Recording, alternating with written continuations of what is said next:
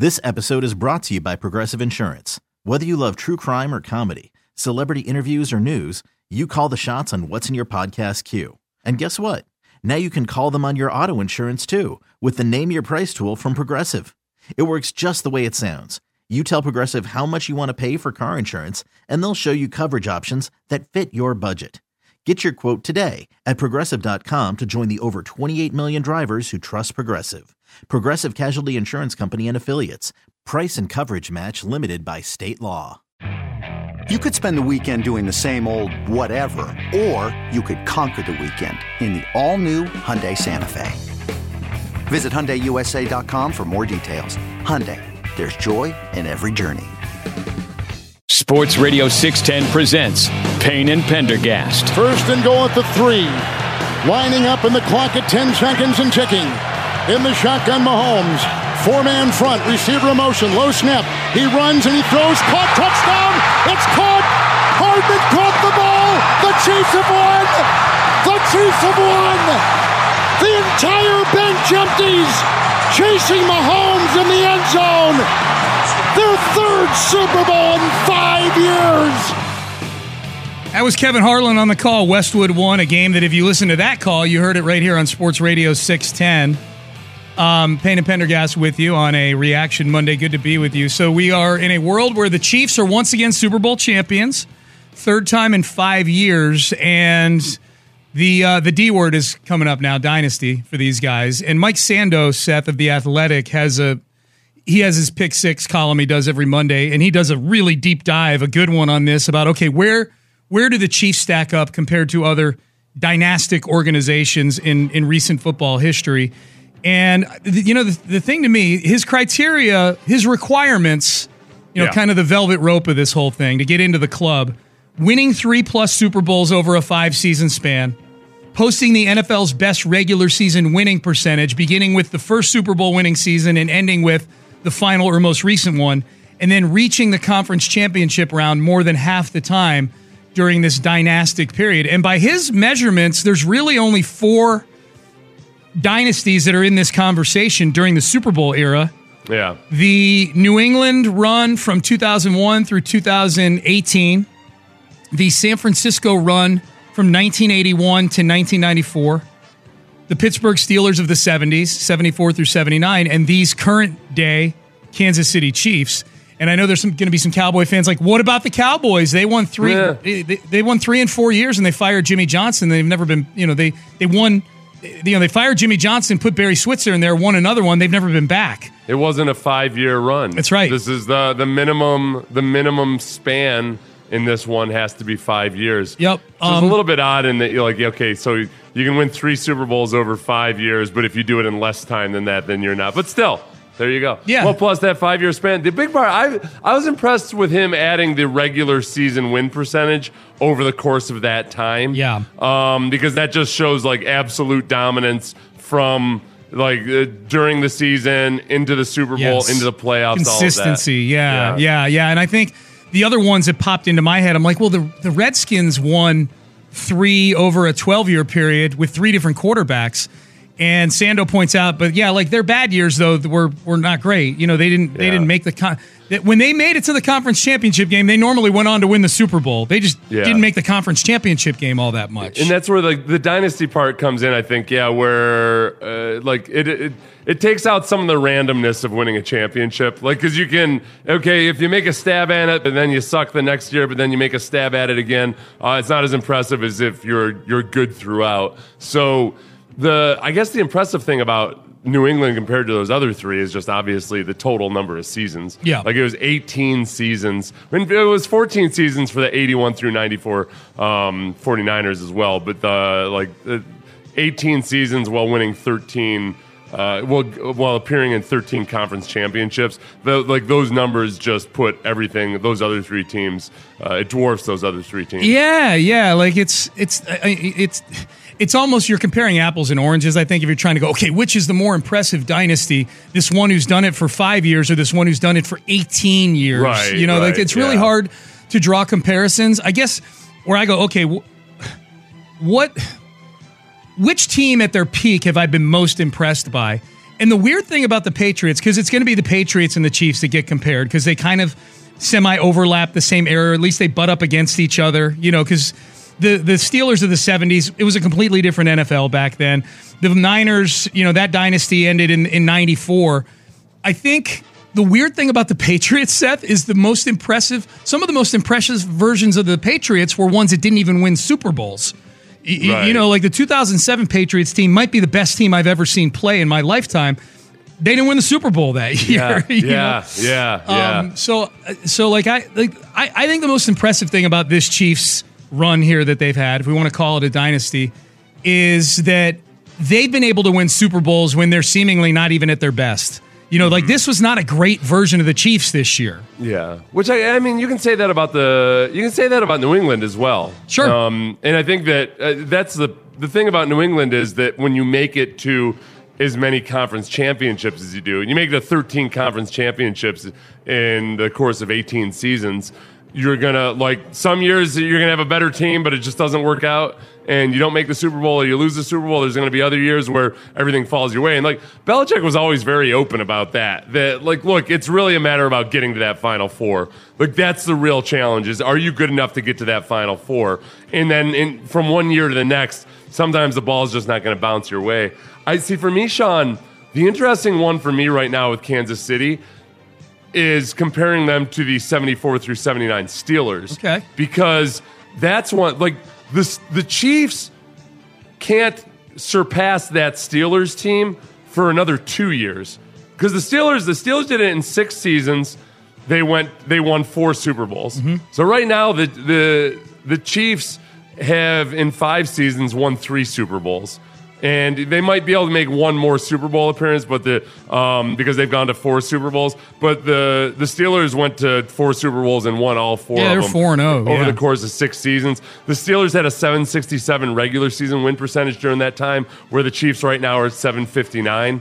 Conference championship appearances, all that stuff is just about identical. So they really they can only match what the Steelers did back in the 70s, which goes to show you how impressive it was with what the Steelers did in the 70s. However, that was before free agency. It was easier to keep a team together then. So, in some respects, the level of difficulty is higher for the current Chiefs. That's my big thing. Is that's why I kind of when I was listing those 4 dynasties, I'm almost treating the Steelers like they were operating, before there was running water. You know what I mean? Because it was such a different environment to try to to keep your team together and things like that. That the Chiefs... They also may have been using steroids before there's that too. There is that. There is that. And they were. Jim Haslett said that the reason that they started using steroids on the Bills was because they found out that all these guys on the Steelers were using steroids. Yeah. So whether that's true or not, who knows? But there's that element to it. Dude, it's so impressive, though, looking at these teams. Mike Sando has this chart. I mean, the Patriots, dude. 18 seasons, 18 winning seasons, number 1 in winning percentage over that time. Can you imagine rooting for a team that goes to the conference championship game 13 times in 18 years? 13 times in 18 years. 72% of the time, they get to the Final Four of the NFL.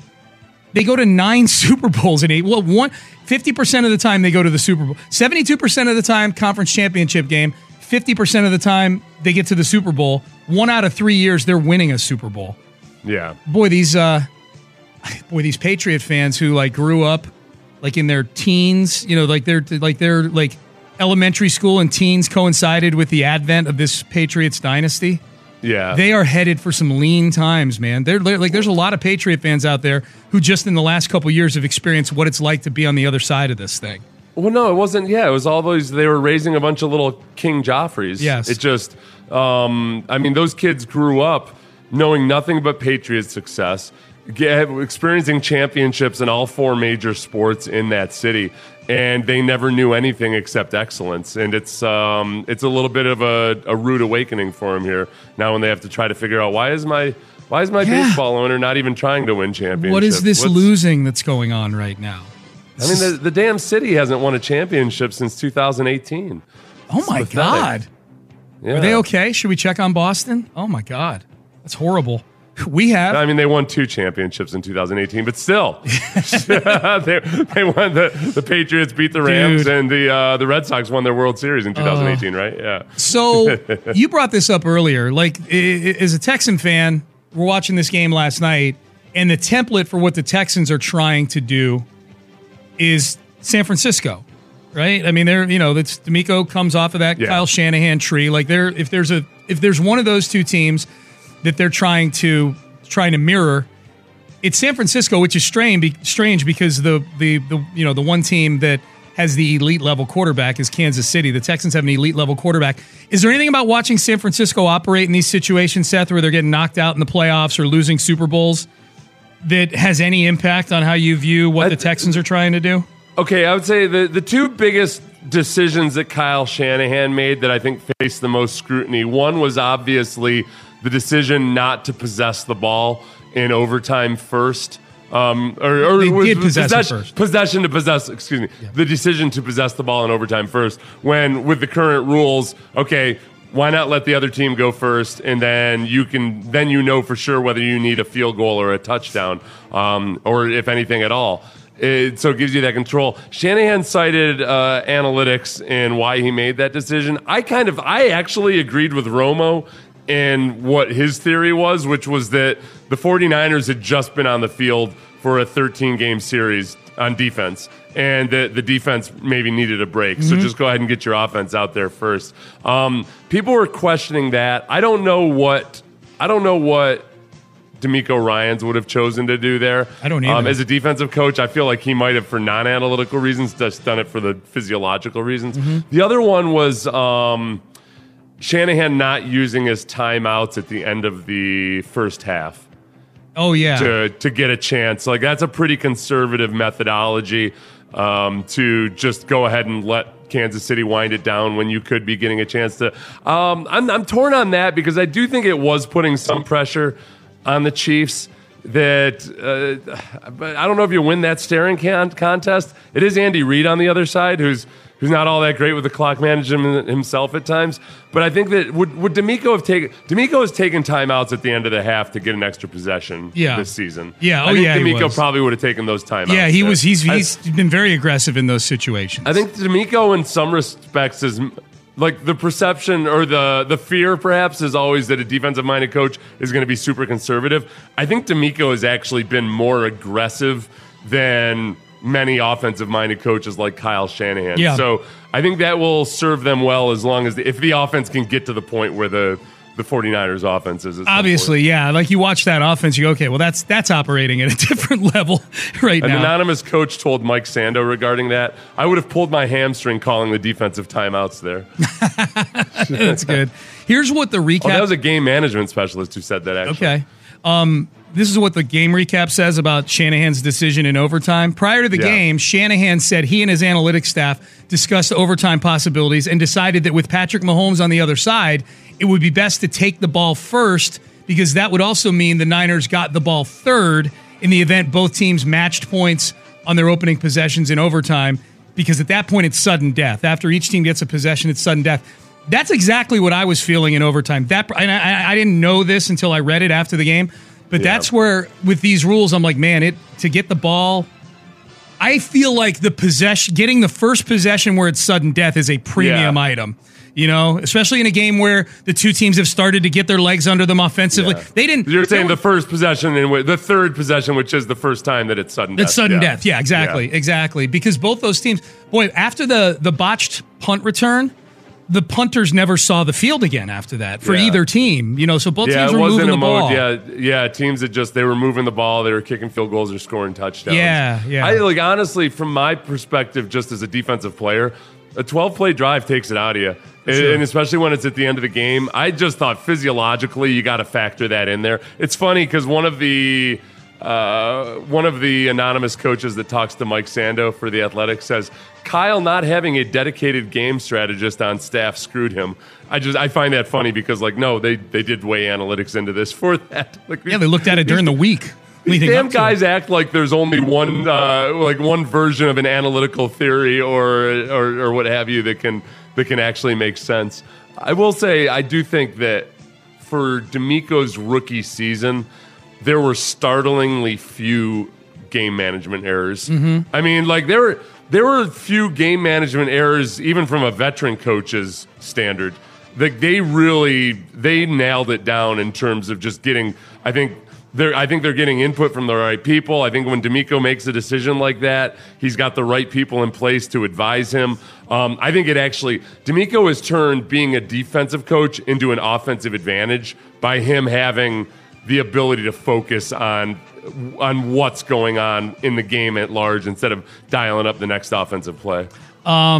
I've got bad news for the texter that thinks that it's a lock that the Texans are going to play the Chiefs in the Thursday night season opener next year. I'm looking at the Chiefs list of home opponents this coming season, and the Texans are, they're certainly higher up the board than they would have been a year ago, obviously. We forget they're in the same division with the Chargers. You don't think the NFL is going to want Jim Harbaugh's re-debut on Thursday Night Football? So I would say the Chargers are a sexier opponent for the Chiefs for TV purposes. I think the Texans are a better team than the Chargers, but for TV purposes, which is what this is about. Jim Harbaugh, his first game as Chargers head coach against the Super Bowl champions, that has cachet. They also play the Baltimore Ravens, so a rematch of the AFC title game involving the Super Bowl MVP against the league MVP from this season probably has more cachet. Hell, they got the Bengals at home this year. The return of Joe Burrow and the Chiefs and the Bengals have a little something going between the two of them. They've faced off in really important games the last few years. Yeah, I would say the Texans are probably at best fourth on the list to get that first game of the season. I mean, they won't get it. I'm just saying as far as cachet goes. The Bengals especially just because of that. I mean, they were calling it Burrowhead Stadium for a while. That's right. Yeah, so, I mean, I think there's genuine love lost between those two franchises. Look, in this era where these damn guys are doing each other's podcasts and loving each other all over the place, like a little bit of genuine hatred could be nice. So, yeah, I would say just give me the genuine hatred for each other between the Bengals and the Chiefs. Please, give me that. They also play the Chiefs at San Francisco this coming season. How about that? It's a pretty sporty schedule right there. Wait, who plays the Chiefs? The Chiefs play at San Francisco. They play at the 49ers. I'm just throwing that in there. They play at the 49ers this year. So they've got some... And that's what happens. You win the division, you get harder opponents in those variable games. So that's what happens. All right, Payne and Pendergast with you on a Reaction Monday. Super Bowl in the books. Let's go back to Radio Row. CJ Stroud, I would say, was one of the stars of Radio Row this week. I don't think that's an exaggeration at all. He was on a lot of shows, saying a lot of cool things. The best of CJ Stroud from Radio Row this past week. We relive the magic next. This episode is brought to you by Progressive Insurance. Whether you love true crime or comedy, celebrity interviews or news, you call the shots on what's in your podcast queue. And guess what? Now you can call them on your auto insurance too with the Name Your Price tool from Progressive. It works just the way it sounds. You tell Progressive how much you want to pay for car insurance, and they'll show you coverage options that fit your budget. Get your quote today at Progressive.com to join the over 28 million drivers who trust Progressive. Progressive Casualty Insurance Company and Affiliates. Price and coverage match limited by state law. TuneIn is the audio platform with something for everyone. News. In order to secure convictions in a court of law, it is essential that we conclusively. Sports. Got clock at 4. Doncic. The step back 3. You bet. Music. You set my world on fire. Yes, and even podcasts. Whatever you love, hear it right here on TuneIn. Go to TuneIn.com or download the TuneIn app to start listening. You could spend the weekend doing the same old whatever, or you could conquer the weekend in the all-new Hyundai Santa Fe. Visit HyundaiUSA.com for more details. Hyundai, there's joy in every journey. Sports Radio 610 presents Payne and Pendergast. All right, Radio Row. Radio Row was pretty sweet this year. CJ Stroud was making the rounds. It's Content Corner. It was Content Corner. They were calling not Radio Row anymore. No. And I remember we were saying Streamers Row. You know what? I saw a couple of the outlets call it Media Row. Media Row. Well, they don't even call it. Yeah, it's called the Super Bowl Media Center. Yeah. It is. I mean, there are more cameras than there are microphones. Everybody is streaming, and it's and actually, like there's multiple just different TV setups and everything up there. So what they were calling it the Super Bowl Media Center, and what did you see? No, I saw a few of the outlets there, like FanDuel, DraftKings, call it Media Row. Media Row. Row, yeah. That makes sense. Yeah, well, because they're not on the radio, so I could see where they'd want a different name for it. CJ Stroud was on the, speaking of podcasts from gambling outlets, Kay Adams, formerly of Good Morning Football. This is what I like about CJ. He gets asked his opinion on things, and he doesn't dance around it. He's not afraid to give his opinion on things. Here was CJ Stroud making a case for DeMeco Ryans winning Coach of the Year. No disrespect to last year's team. Go 3-14-1. Haven't been in the playoffs since 2019. And when you get the roster, everybody saying you have a below average roster, a rookie quarterback, rookie offensive coordinator, rookie head coach, and you beat the odds, and you go to the playoffs, you win a playoff game against the guy who won head coach of the year, which I think Stefanski did a great job. He's a great coach as well. But I mean, and you lead one of the best defenses in the league. Like, I think that's coach of the year worthy. Yeah, I think CJ knows it's a regular season award also. He brings up the playoff game, you know. Well, yeah, I mean, I don't know if he does know it or not. I think most guys don't. I've noticed that. It seems like more players than not don't know that it's a regular season award. Of all the guys, I would bet CJ may know. He just feels like pretty plugged in on stuff like that. Yeah. Just guessing.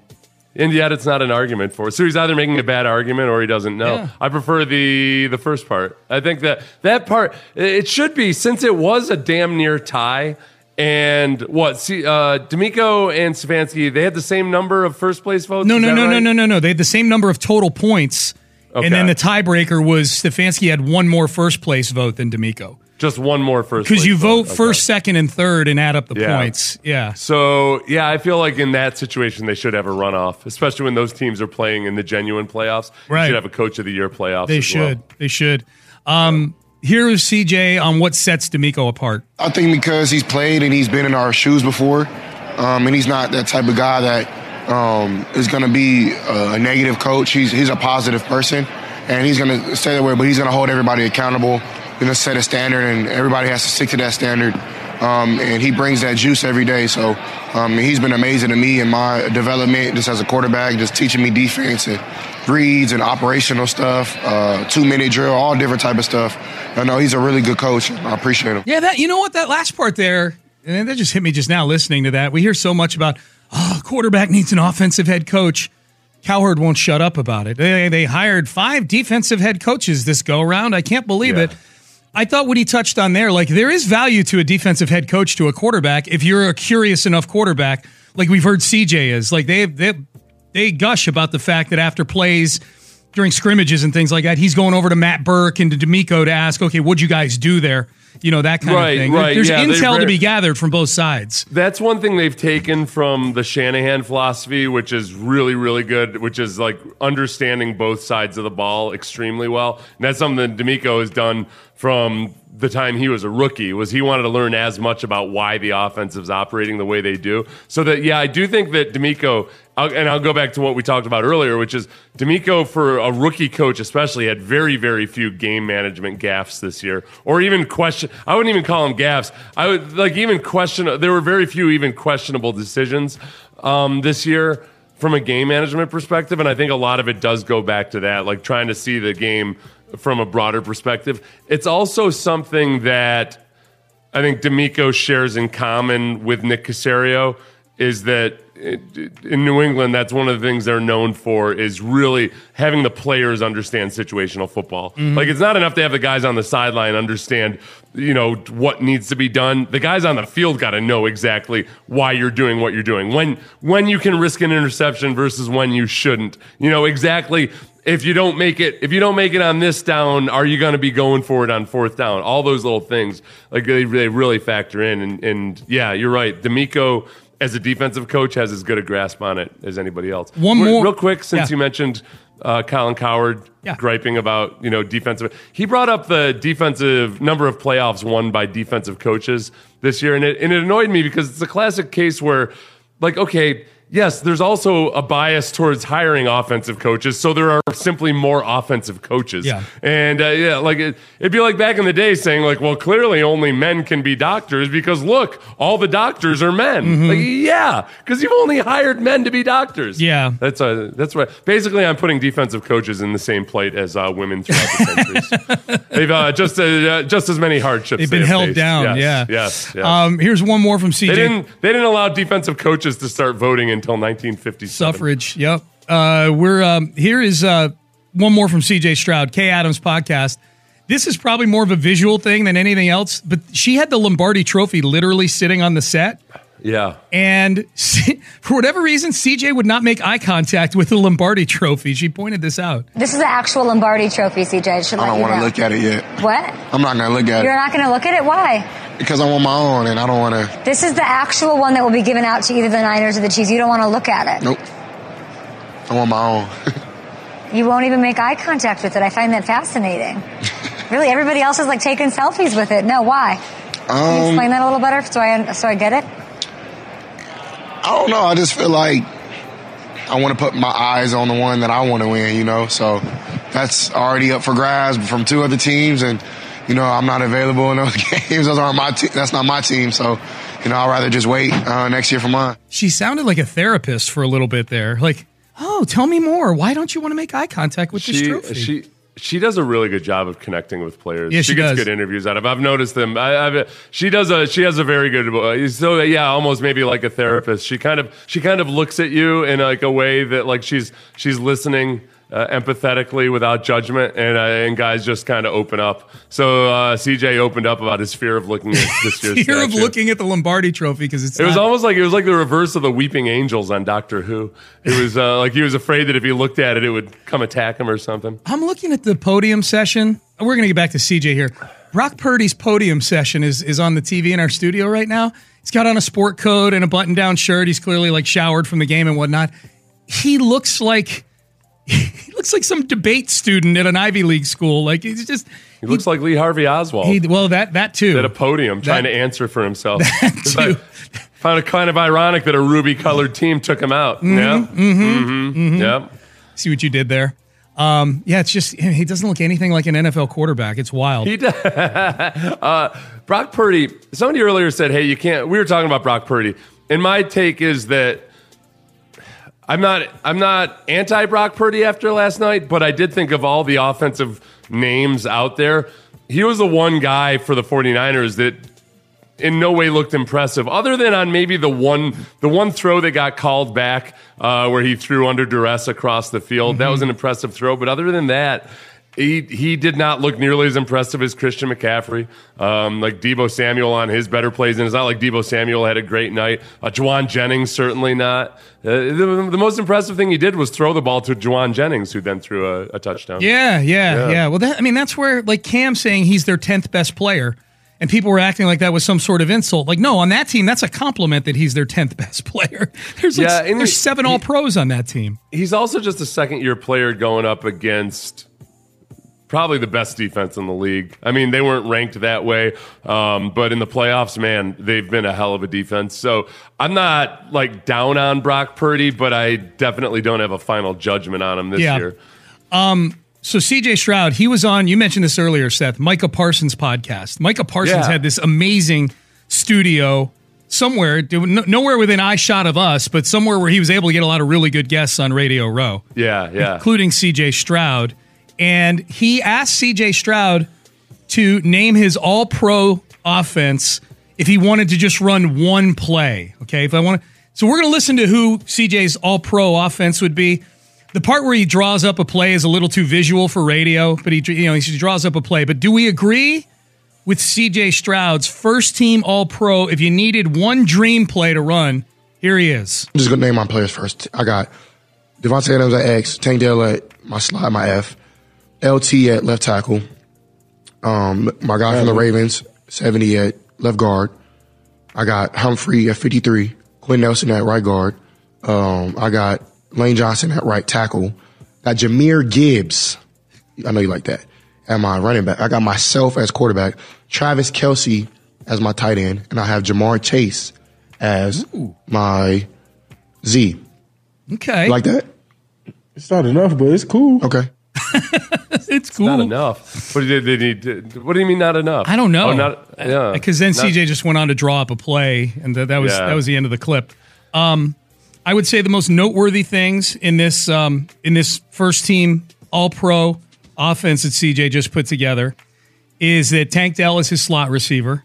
Mm-hmm. So Tank is continuing to get love from his fellow rookie CJ Stroud. I think even though Tank isn't used as a slot nearly as much as he is outside, got to find a way to get his guy in there. Sounds like he's sending a message to me, to Bobby Slowick. Use him in the slot more. Now, he does have Devontae Adams on one side and Jamar Chase on the other side. Jamar Chase. Yeah. Last I watched, the two of them were busy hooking up for a touchdown in the flag football game. Got his guy Tunsil in there at left tackle. No Trent Williams. He's got Laramie Tunsil. No Trent Williams. Yeah. Huh. 78 on the Ravens. I went and looked up. That's Morgan Moses, who's actually their right tackle. He's going to put him. He's slotting him at left guard here. He had a good. Morgan Moses had a really good playoff game versus the Texans. Yeah. Like Will Anderson had some success versus Morgan Moses in the regular season. Morgan Moses did a good job there. So I guess CJ took notice. That's tough putting together a team like that where you can't put all your guys from your team on it, obviously.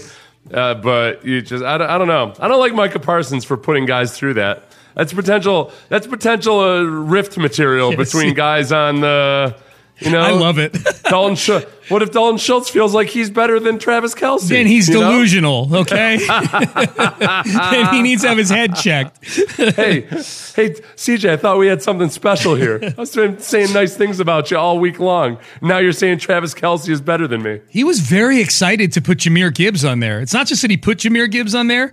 He almost felt like he was discovering something nobody else knew when he put Jahmyr Gibbs on there. He was he wanted approval. He wanted recognition from Micah Parsons. On Jahmyr Gibbs on the offense or on the running back. Yeah. Did you see when this one wasn't a good soundbite, but like Bert Kreischer and Tom Segura, I don't know if it was staged or not, but like they crashed Pat McAfee's set while CJ Stroud was on there. I did see. That's who that was? Yeah, yeah. So they're both comedians. Yep. But Bert Kreischer, known for taking his shirt off, took his shirt off and started doing push-ups, and CJ was kind of roasting him pretty hard. He said, like, it's starting to smell in here after he took his shirt off.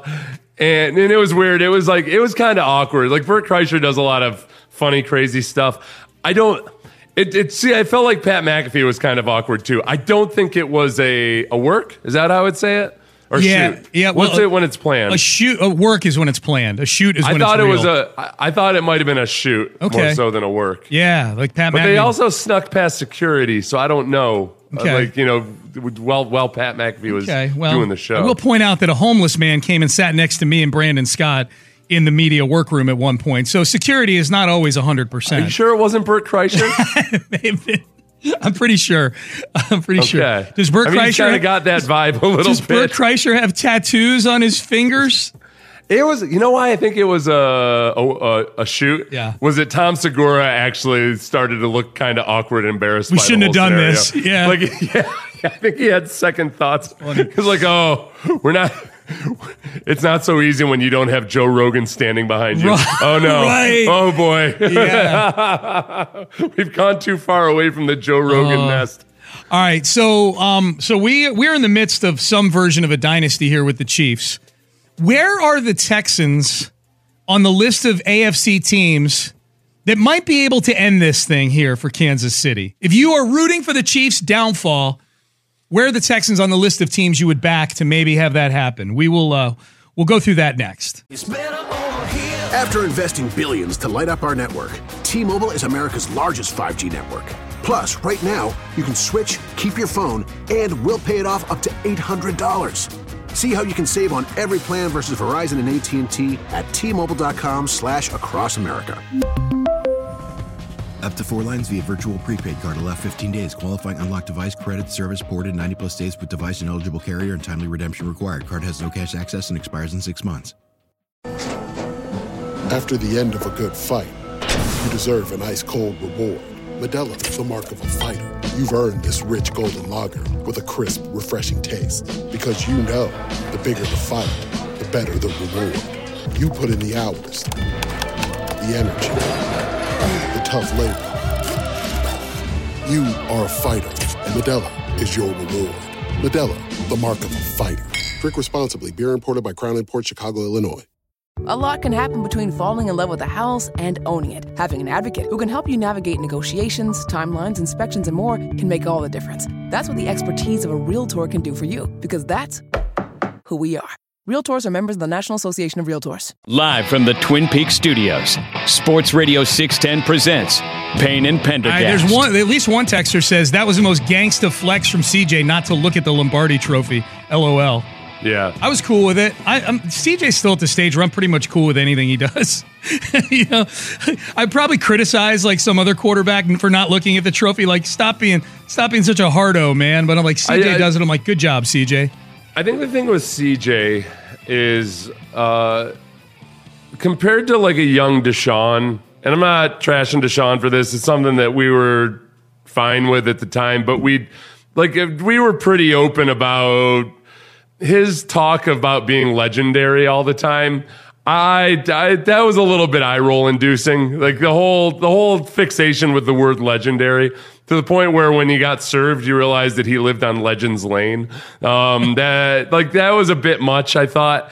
And I also didn't like that, and this was before anything, I was on record with this while we were still very positive on Deshaun.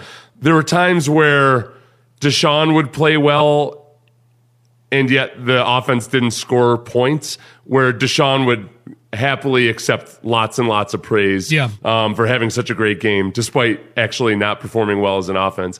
I think CJ he's just naturally wired more about team success and focusing outward than most guys. But there's also going to be moments where when you're doing 20 interviews a day and people are asking you about yourself constantly, then you're gonna give some sound bites that are about yourself. And it's easy if you want to paint somebody in a negative light because of that. But I don't sense that at all from CJ. Yeah, I'm with you on that. As far as the AFC goes, look, we spent 18 years, 19 years, whatever it was, in the midst of a Patriots dynasty, and there were other good teams embedded in that time frame. Obviously, the Colts had some good years, and the Steelers and so forth. Patriots didn't win the Super Bowl or the conference every year. It just felt that way. We're in the midst right now of a stretch here, Seth, where the Chiefs they're literally in the conference title game every year, and they're in the Super Bowl more often than not, and they're winning the Super Bowl more often than not. So I think it fits the category of a dynasty. If we were to pick the next AFC dynasty, like which teams are best set up to take that mantle from the Kansas City Chiefs and then have a stretch of, and the answer may be there isn't going to be one. It could be one of these things now where, it's like the NFC is, where there feels like there's a different team every year and there's a lot of ups and a lot of downs. Where are the Texans right now on the list of teams in the AFC that could have a nice 5 or 6 year run here where they're making deep runs into the playoffs and maybe even replacing the Chiefs as a team that's kind of always in the mix each year? I guess, okay, so where are they set up for the next 5 years? They have that thing which is so rare, which is a quarterback who's already a plus quarterback who can win you games, but on his rookie contract.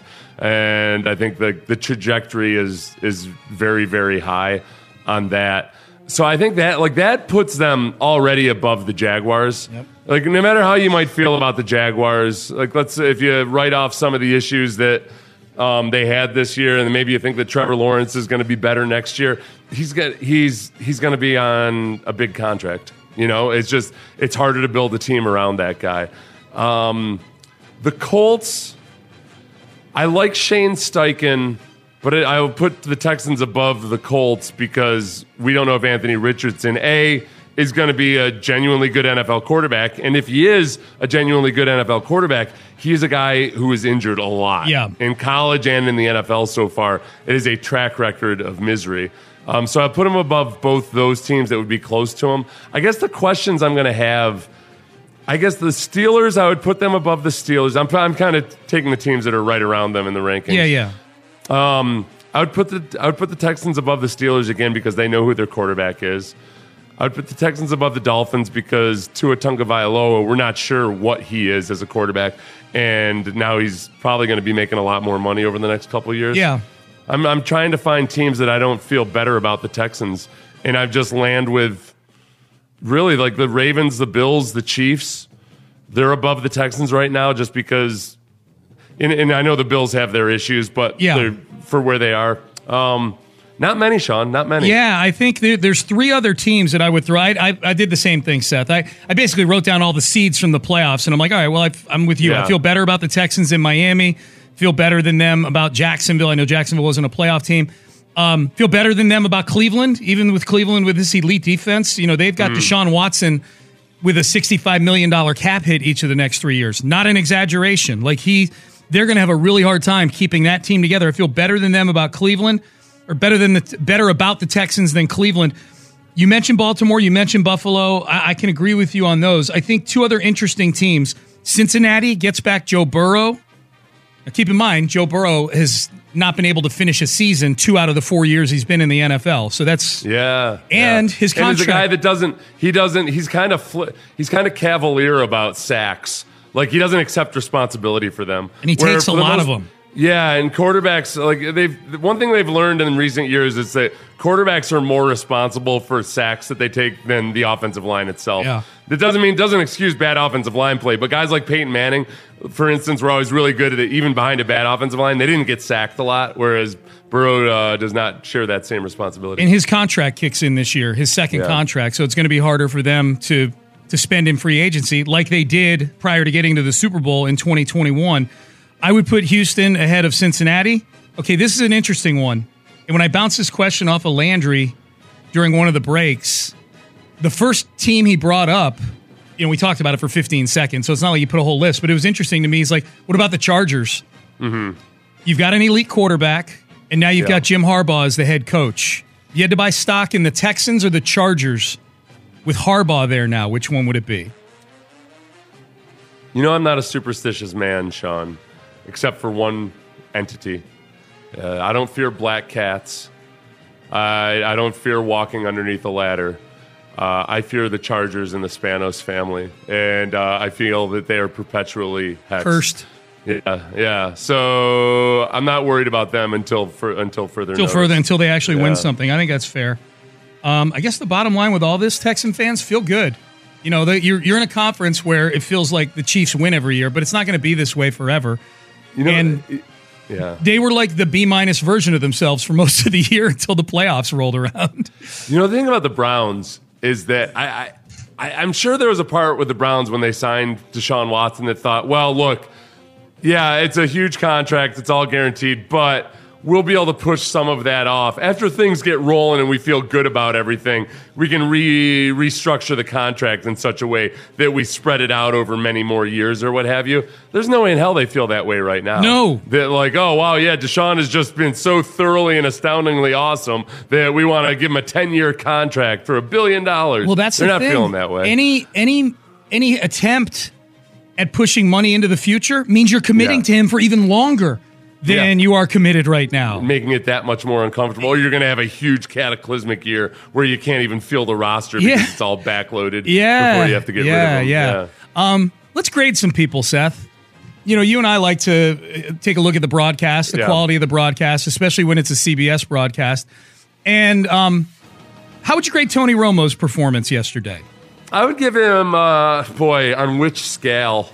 I mean, if the standard is Greg Olsen, thank you. No, McElroy. So Craig Olsen, I would give him a C, which is pretty good for Romo. I thought there were only a few instances in which he was just so far out of left field that I was besides myself with rage. Like when he oddly was talking about the disciplined pass rush on a play where Gene Steratore and Jim Nantz were desperately trying to discuss an intentional grounding penalty that probably was the wrong penalty. Romo saw a tackle box and assumed that they must be talking about the pass rush. I would tell instead of the intentional grounding. If I could give Romo one piece of advice, I would say when it comes time to break down rules, That's why Gene's here. Gene is here. We don't need you to do that. You are making it worse. You're confusing people. He never understands the rule. He never understands Steratore breakdown. No. And then he tries to explain to Gene, back to Gene, what Gene just said. Yeah. And then Gene's put in a position of like trying to be polite and not say, no, Tony, you're dead wrong. Yeah, you didn't understand a thing I just said. You got to keep cleaning up Romo's mess like the whole time. Like just stay out of the way. Just before the game-winning pass, Romo would not stop over-explaining why there would be a second overtime period. Yeah. Like, I feel like it was good that he mentioned that, hey, by the way, just in case you're wondering why they're not in a hurry-up mode here, there's going to be another quarter where they're going to keep playing until the game is over. And he explained it 3 times right up until the snap, when that should be Jim Nantz setting the stage for exactly how big a set of downs this was. No doubt. No doubt. Speaking of Nantz, we know Jim Nantz's calling card is the final call of a game. You know, he's usually got some sort of pun or joke or something witty related to the locale that the game is being played in. Here was Jim Nantz's final call on Mecole Hardman's game-winning touchdown. First and goal. Mahomes flings it. It's there! Hardman! Jackpot! Kansas City! Jackpot? Kansas City. Okay. Yeah, that's good. In Vegas? There's so many allusions to Vegas during the broadcast that it almost felt like a requirement. That didn't feel overly corny or anything. Simple, yeah. Yeah, we're in Vegas. Yeah, he'll have a jackpot, and there you go. I thought it was all right. It would have been very bold for him to somehow incorporate Taylor Swift into his call. Oh, that would have been great. Jackpot! Tailor made! You know, something like that. I bet he had one in case it was Kelsey. I bet he did too. If it were Kelsey, he would have a final call. That'd be a fun question for Nantz. Like, how many final calls do you have in the holster for a big event like that? Right. Like, it's not, I think it's, I wouldn't be surprised to hear he's got like 5 or 6, depending on what happens, you know, depending on how I thought Jackpot seems like that was going to be the generic one, the non-specialized one. Right, yeah. Especially if the game ends on that play, you know, like a game-winning field goal. Yeah, if it had been Mahomes running in, he probably had a tailor-made one. Oh, excuse me. Now you Kelsey, got me doing it. Yeah. No, I'm saying he would have had a tailor-made one for that situation. Oh, okay. If it had been Mahomes running in. I'm saying I was using the actual phrase tailor-made. I wasn't trying to make a pun. He would have had a specific one for that situation. Oh, gotcha. Okay. Or if he would have had Kelsey, it would have been a specific one. I feel like Pacheco is a eminently word playable name. It's just a fun word to say, a fun name to say. Mm-hmm. But yeah, not in that situation. How would you grade the studio show? I liked it, actually. I enjoyed them in the pregame. I think JJ's really getting more and more comfortable and coming into his own. I think that one of our listeners pointed out that at halftime it seemed like Phil Simms couldn't get a word in, and then he seemed frustrated by it. I wouldn't have noticed that. I didn't notice that. I did notice that he took a shot at Boomer out of nowhere, which I thought was kind of fun and light. When they were talking about the connection between Pat Mahomes and Travis Kelce, and Boomer was talking about, like, I don't know where he's going to be. I don't know what he's going to do. And Phil Simms said, kind of like doing a broadcast with you. Wow. And I thought, well, that's a good little jab. And then I looked at Phil, and he was just giving him the death glare. Yeah. That's a shoot. That is what that is. I give it a C for crowded. They have way too many people on that thing. Too many people on that studio show. Way too many people. I'm amazed James Brown's able to orchestrate that whole thing the way that he does. He does a really good job. John Lopez is here. Hello. How are you? I am fantastic. Amy and I, when I got home yesterday, Amy had this whole spread ready to go for the game. Atta baby. Including some steak, like ground down into like cheesesteak level. Oh, yeah. That's delicious. Marinated in OG sauce. Well, you're dang right. Yeah, it was really good, man. Yeah, OG sauce. Really OG sauce was making the rounds last night. I must have had like 7 sliders of that stuff. Oh, yeah. We still have a ton left over. Yeah, it was. That's good stuff. I'm glad. Thank you. Yeah. So we all made it back. Yep. We're going to have a lot to cover, but on your discussion there on Jim Nantz, I feel like if you asked him, you wouldn't get the whole truth. Because I think every announcer has a couple in the back. I think you should. I think it's you're being irresponsible to not. Well, you're already, or just not human. I mean, Right. you always think, okay, what if this, what if that? You know? Yeah. Overall, I would say, hi, Landry. How you living? I'm doing good, man. What did you what'd you think last night? We were just grading the broadcast. The broadcast itself sucked. I mean, it was terrible. The pregame coverage was elite. I mean, from Burleson to like everything they did, JJ, all that, it was great. But yeah, it sucked. It was bad. This episode is brought to you by Progressive Insurance. Whether you love true crime or comedy, celebrity interviews or news, you call the shots on what's in your podcast queue. And guess what? Now you can call them on your auto insurance too with the Name Your Price tool from Progressive. It works just the way it sounds. You tell Progressive how much you want to pay for car insurance, and they'll show you coverage options that fit your budget. Get your quote today at Progressive.com to join the over 28 million drivers who trust Progressive. Progressive Casualty Insurance Company and Affiliates. Price and coverage match limited by state law. You could spend the weekend doing the same old whatever, or you could conquer the weekend in the all-new Hyundai Santa Fe. Visit HyundaiUSA.com for more details. Hyundai, there's joy in every journey. TuneIn is the audio platform with something for everyone. News. In order to secure convictions in a court of law, it is essential that we conclusively. Sports. Got clock at 4. Doncic. The step back 3. You bet. Music. You set my world on fire. Yes, and even podcasts. Whatever you love, hear it right here on TuneIn. Go to TuneIn.com or download the TuneIn app to start listening.